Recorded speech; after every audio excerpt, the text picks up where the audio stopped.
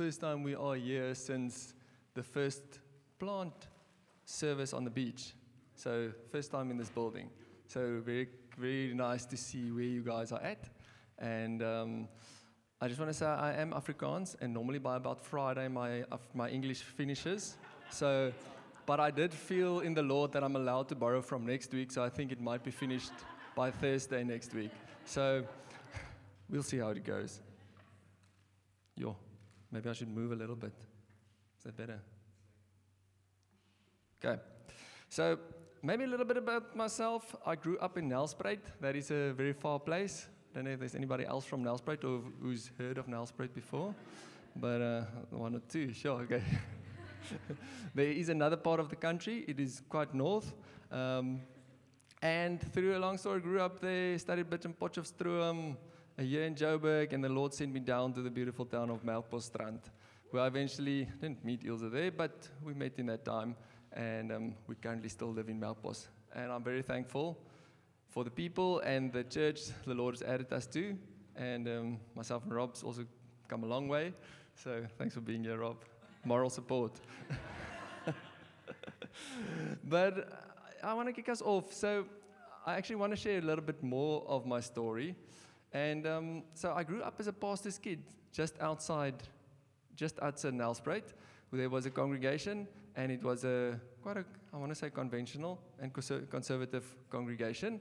And we grew up in the church in those days. And I'm not going to say which denomination it was or which not. You can fill in your own denomination in the blank there. But yeah, actually on that, I just felt the Lord just to honor other churches as well. And so I grew up in this church, and it was very, quite rigid in how it was. And my dad was actually a missionary pastor. He preached under the Zulus in the area, but we were linked to this church, and they paid his salary through that. So, and we stayed on the church grounds, and it was actually a very nice place to stay. But in my growing up, obviously, in the church, I was taught about the Bible, and I was taught about God, and I've heard about the Spirit like now and again. But the Lord, I didn't know much about the Lord. I didn't meet the Lord in that time, so it was more a law thing. It's like started learning what's the expectations, what should you do, when should you stand, when should you sit, when should you not turn around and listen, and so it was very law-driven. So during that time, with a law, you can actually start kind of manipulating the law. So I started getting pretty good at knowing what should I do and what shouldn't I do. So my mother taught me a lot of good manners. So I had quite an arsenal of good manners in my pocket. So then if we were at tea or anything on a Sunday afterwards, I would make sure that I pull out all those good manners for the tannies in the church. Because if I could wrap them around my finger, I know there's a good report that would go home. And then when I wanted to get away with something else, I knew there were a few points in the pocket already. So that was my approach to working the system. It's not good, you shouldn't do it, but I didn't know any better back then. But inside me, I always knew there was something missing. Like you learn about God, you learn about the Bible, and which I'm thankful for. I have a good foundation also, just learning about the Word in that time. But I always knew there was something missing. And obviously, looking back now, I know it was the Spirit that was missing in me. And with a lack of the Spirit, you try and fulfill this with other things. And I tried many a thing to try and fulfill this and get the peace and prove myself in who I think I should be. But that obviously never worked. Until the Lord later on took me to a place of encountering the Spirit and hearing God's voice. And then finally I realized this God that I've been taught all these years is actually real. The Lord started speaking to me, and I could hear His voice. And hearing His voice is a very odd term because I didn't hear Him audibly. But in my heart, I could feel the Lord started pointing out things for me.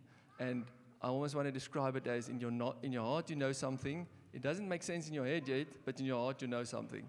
And then as the time goes by, you start realizing, hey, that thing has actually come to life that the Lord has pointed out in my heart.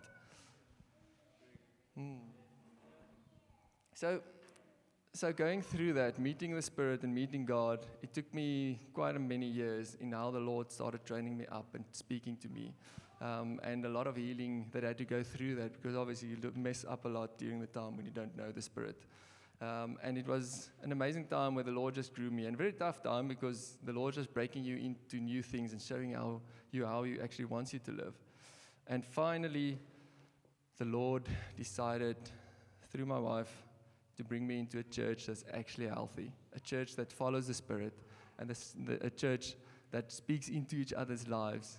You don't just come here on a Sunday, sit down, listen to some guy talking, and then going home, where there's actually communion, where there's people in your life, speaking into your life, touching on things like, hey, I see that little thing of yours. Maybe we should just speak about that thing. That's not really what the Bible says you should look like. And an amazing thing is just having the Spirit in us to point out things and to highlight things. That is, the Spirit is such an essential thing to the church that the church will be dead if we don't have the Spirit and if we don't follow the Spirit.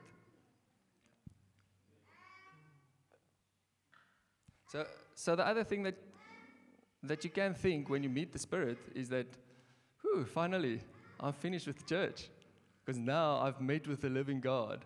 And I don't blame you for believing that, because from the background that I came from, you would think, this is the church, there's a set of rules. Like I always miss the rules. I never meet up to what is expected, and now I meet the Spirit, and suddenly I'm free. And now it's just me and God. God's going to point the route, and He's going to show me exactly where to go. But if we look at Matthew 16, verse 18. You're quick, Josh. Hold on. So it says, and I tell you that you are Peter, and on this rock I will build my church, and the gates of Hades will not overcome it. So this just shows me that right there, when Jesus was still alive, He said, now that I'm almost going to leave, I'm going to start building my church.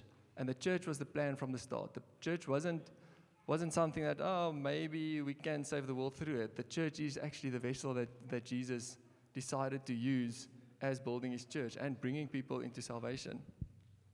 So for us to think that, it's just me and the Spirit, I don't need the church. Jesus ordained it, and He chose to use the church. So push into the church, build the church, and actually start loving the people in the church. And yes, we come in with all our own ideas, but I want to encourage you to start letting go of those ideas and actually allow the Spirit to start ministering into your heart and go like, okay, Lord, I start seeing what You're showing me now. And just another story in my life.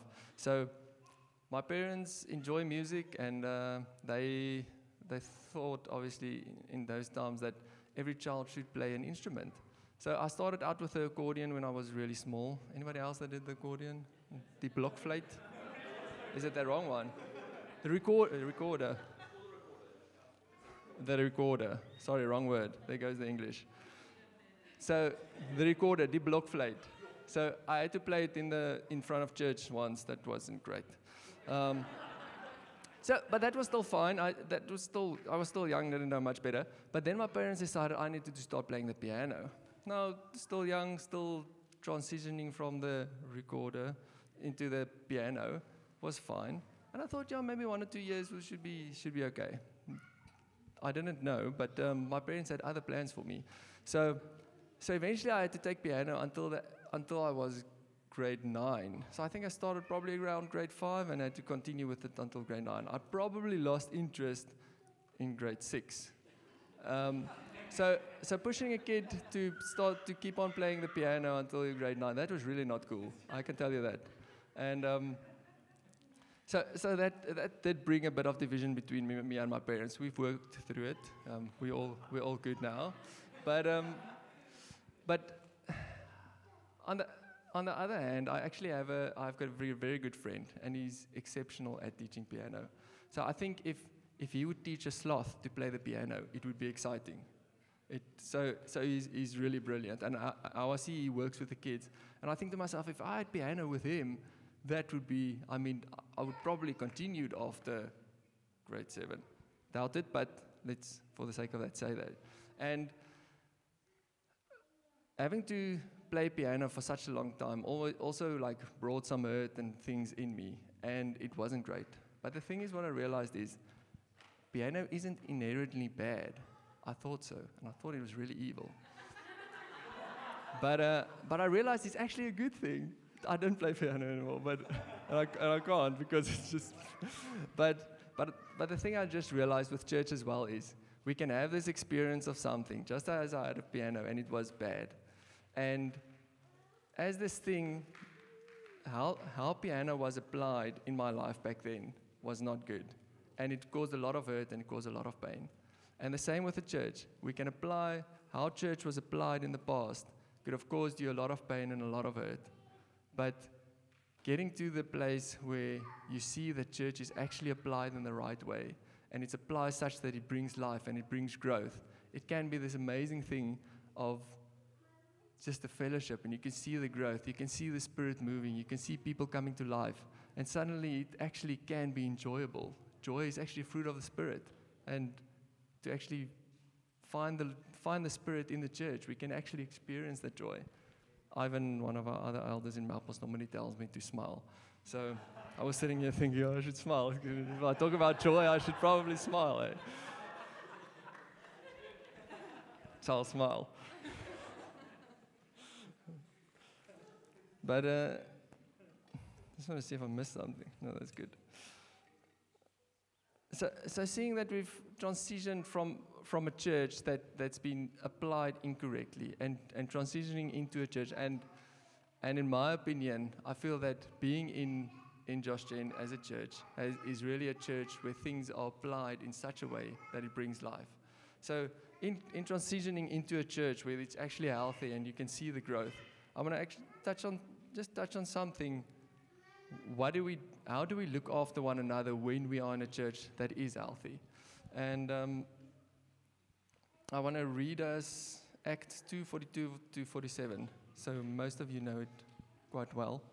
And it says, "They devoted themselves to the apostles' teaching and to fellowship, to the breaking of bread and to prayer. And everyone was filled with awe at the many wonders and signs performed by the apostles. All the believers were together and everything in common. They sold property and possessions to give to anyone who had need. Every day they continued to meet together in the temple courts. They broke bread in their homes and ate together with glad and sincere hearts, praising God and enjoying the favor of all the people. And the Lord added to their number daily those who were being saved." So I want to touch on this part that it says that all the believers were together and everything in common. They sold property and possessions to give to anyone who had need. So before you pull out your paper bags and starting to hyperventilate when I say sold the possessions and gave to everyone. Yesterday when I had to take a break in preparing this preach, I walked in the garden. I enjoy a bit of gardening, and Helian always helps me very nicely. And we transplanted a prickly pear from the one side of the garden into the other side. And it already had a few roots because I think I made a cutting a while ago. And I got to it and I looked at it and I'm like, hey, I could see the little knobs on it where the new leaves are actually starting to come out. It has a few roots, so you can see the new life is starting to grow. And looking at that, what I just felt for Yzerfontein specifically is that the Lord's actually starting to make these new growths in you. He's starting to make things grow. You've shot a few roots already, and you're starting to get water from the ground, and now he's starting to touch on these other things that he's starting to grow. And I feel this is one of the things in how we look after one another in a physical sense in the church. And what I actually felt is that some of you are actually still in debt financially. You're in a pickle. You are stuck in debt. And actually, like Mike also said, to start walking that thing of your finances. And I know finances can be a hard thing to open up, and it can be a hard thing to put in front of somebody, because it's something that we hold on so tightly and so dearly, because we can get it right. And but it's something that we don't actually speak that much about. And I want to encourage you this morning that start following the Spirit in your finances. Start allowing the Lord to start touching on that thing in your heart where you've been holding on to your finances, and start opening up your hands and walk with somebody. Tell them, hey, listen, I'm stuck in debt. And not even just stuck in debt. If just struggling to get through. Open it up to someone. Because if you're in debt, you're pretty much giving the bank your money where you could have invested that money into eternal value. There's no eternal value in giving your money to the bank, I can tell you that. I want to read Acts 10, 1-4. Josh. So it says, at Caesarea there was a man named Cornelius, a centurion, what was known as the Italian regiment. He and all his family were devout and God-fearing. He gave generously to those in need and prayed to God regularly. One day at about 3 PM, he had a vision. He distinctly saw an angel of God who came to him and said, Cornelius. Cornelius stared at him in fear. What is it, Lord? He asked. The angel answered, your prayers and gifts to the poor have come up as a memorial offering before God.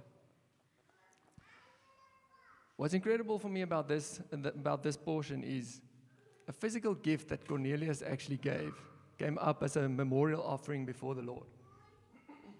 Sorry. And we would think, if I give physically to the church, it's just going to, disappear. But this portion just shows me how a guy that gave physically and he prayed to the Lord, he gave to the poor, his money, he didn't just pray for them. He actually gave them money, and how that actually came before the throne room of God. God went, it's time that I pour my spirit out on the Gentiles. Like, who will I pick to pour my spirit out? And he looked at the guy that gave his money. He didn't look at the guy that fasted 48 days. He actually looked at the guy that gave something of himself, that gave of his money to the Lord. And he prayed. That's also important. But I just want to find it in James 2 verse 14. I'm going to jump on Josh here. And he says, what good is it, my brothers, if a man claims to have faith but has no deeds? Can such faith save him? Can you continue on? Sorry. So it's the right one, just the next verse. Okay, I'll just continue. So it says, verse 15 says, suppose a brother or a sister is without clothes and daily food. If one of you says to them, go in peace, keep warm and well fed, but does nothing about their physical needs, what good is that? What good is it? In the same way, faith by itself, if it is not accompanied by action, is dead. And it's nice to say to somebody, I really hope that you sleep warm tonight, and do nothing about it. I mean, it really means nothing. And there is a thing of giving to God's house first. Yes, we can look after a lot of people out there. There's many people with a need, but actually, firstly, give into God's house and looking after God's people. And how do we actually physically do this? How do we administrate this? We oversee what we call the pantry, and you've heard Mike speak about the pantry. We oversee something that's called the pantry in Malpos, and it's a bank account that is held by the church, but we as a leadership in Malpos has the oversight on it, and we can say, hey, we see somebody is in need at this stage here, and somebody's need there, and then we can actually allocate these funds to these different people. But the amazing thing about it is we don't just go like, oh yeah, here's your money, and then for the next 10 years keep on giving people money. We can actually invest in people's lives and go, oh, I see you're struggling in this area of your life. Can we speak into that area of your life? And the money actually enables us to do that. If we didn't have the money, we could go like, oh, I see this area in your life is struggling. But if you have the money to go like I read in James now, if you have the money and say, well, here's money for food, but can I please speak into your life in this area? It just opens it up so much more easily. You don't want to say you buy a way in, but almost. But yeah. But Acts 4:33-35. So it says, with great power the apostles continued to testify to the resurrection of the Lord Jesus, and God's grace was so powerfully at work in them all that there were no needy persons among them. For from time to time those who owned land or houses sold them, brought the money from the sales and put it at the apostles' feet, and was distributed to anyone who had need. Now, we don't generally bring your 1,000 rand worth of 5 rands to the church anymore and put it at the leader's feet. That is just an administrative nightmare. So these days we can pay in the EFT, and but why do you give it to the leaders? So just maybe from some experience that we've had is somebody would be in need in the church, and later on you realize, oh, that person has given that person some money. Oh, and he's asked that person as well, and that person's given him money. And where you were actually walking a road with this person, and you realize like this person shouldn't be receiving any money anymore because they need to go find a job, and that's the thing. The Lord actually gives the leaders in the church. He gives them oversight over the church, and they can see and distribute as they see fit. That everything doesn't like go to the guy with the loudest mouth and the guy that seems to be having the greatest need. But that guy actually maybe needs something else. He needs somebody to pray with him, somebody to walk with him with his finances, because maybe he gets enough, but he just doesn't know how to manage it well. And just as Acts says, that they laid it at the apostles' feet. They gave it to the leaders and say, you distribute it as you see fit.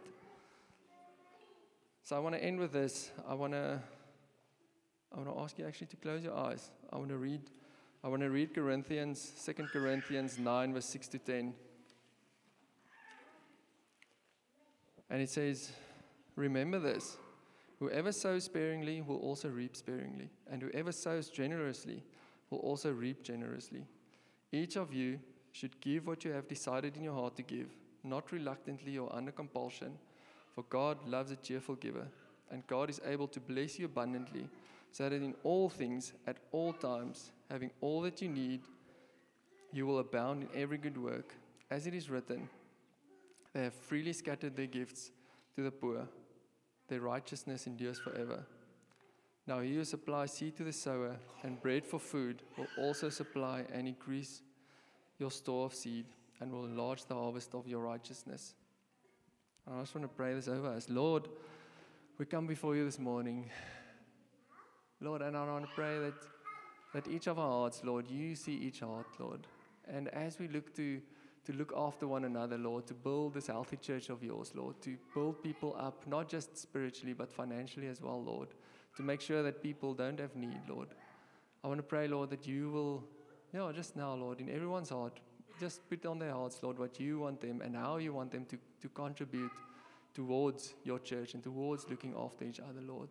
So that sprouting of that prickly pear leaf, Lord, can grow into a big leaf, Lord. That people from all over can see this church is actually looking after the people that comes into them, Lord.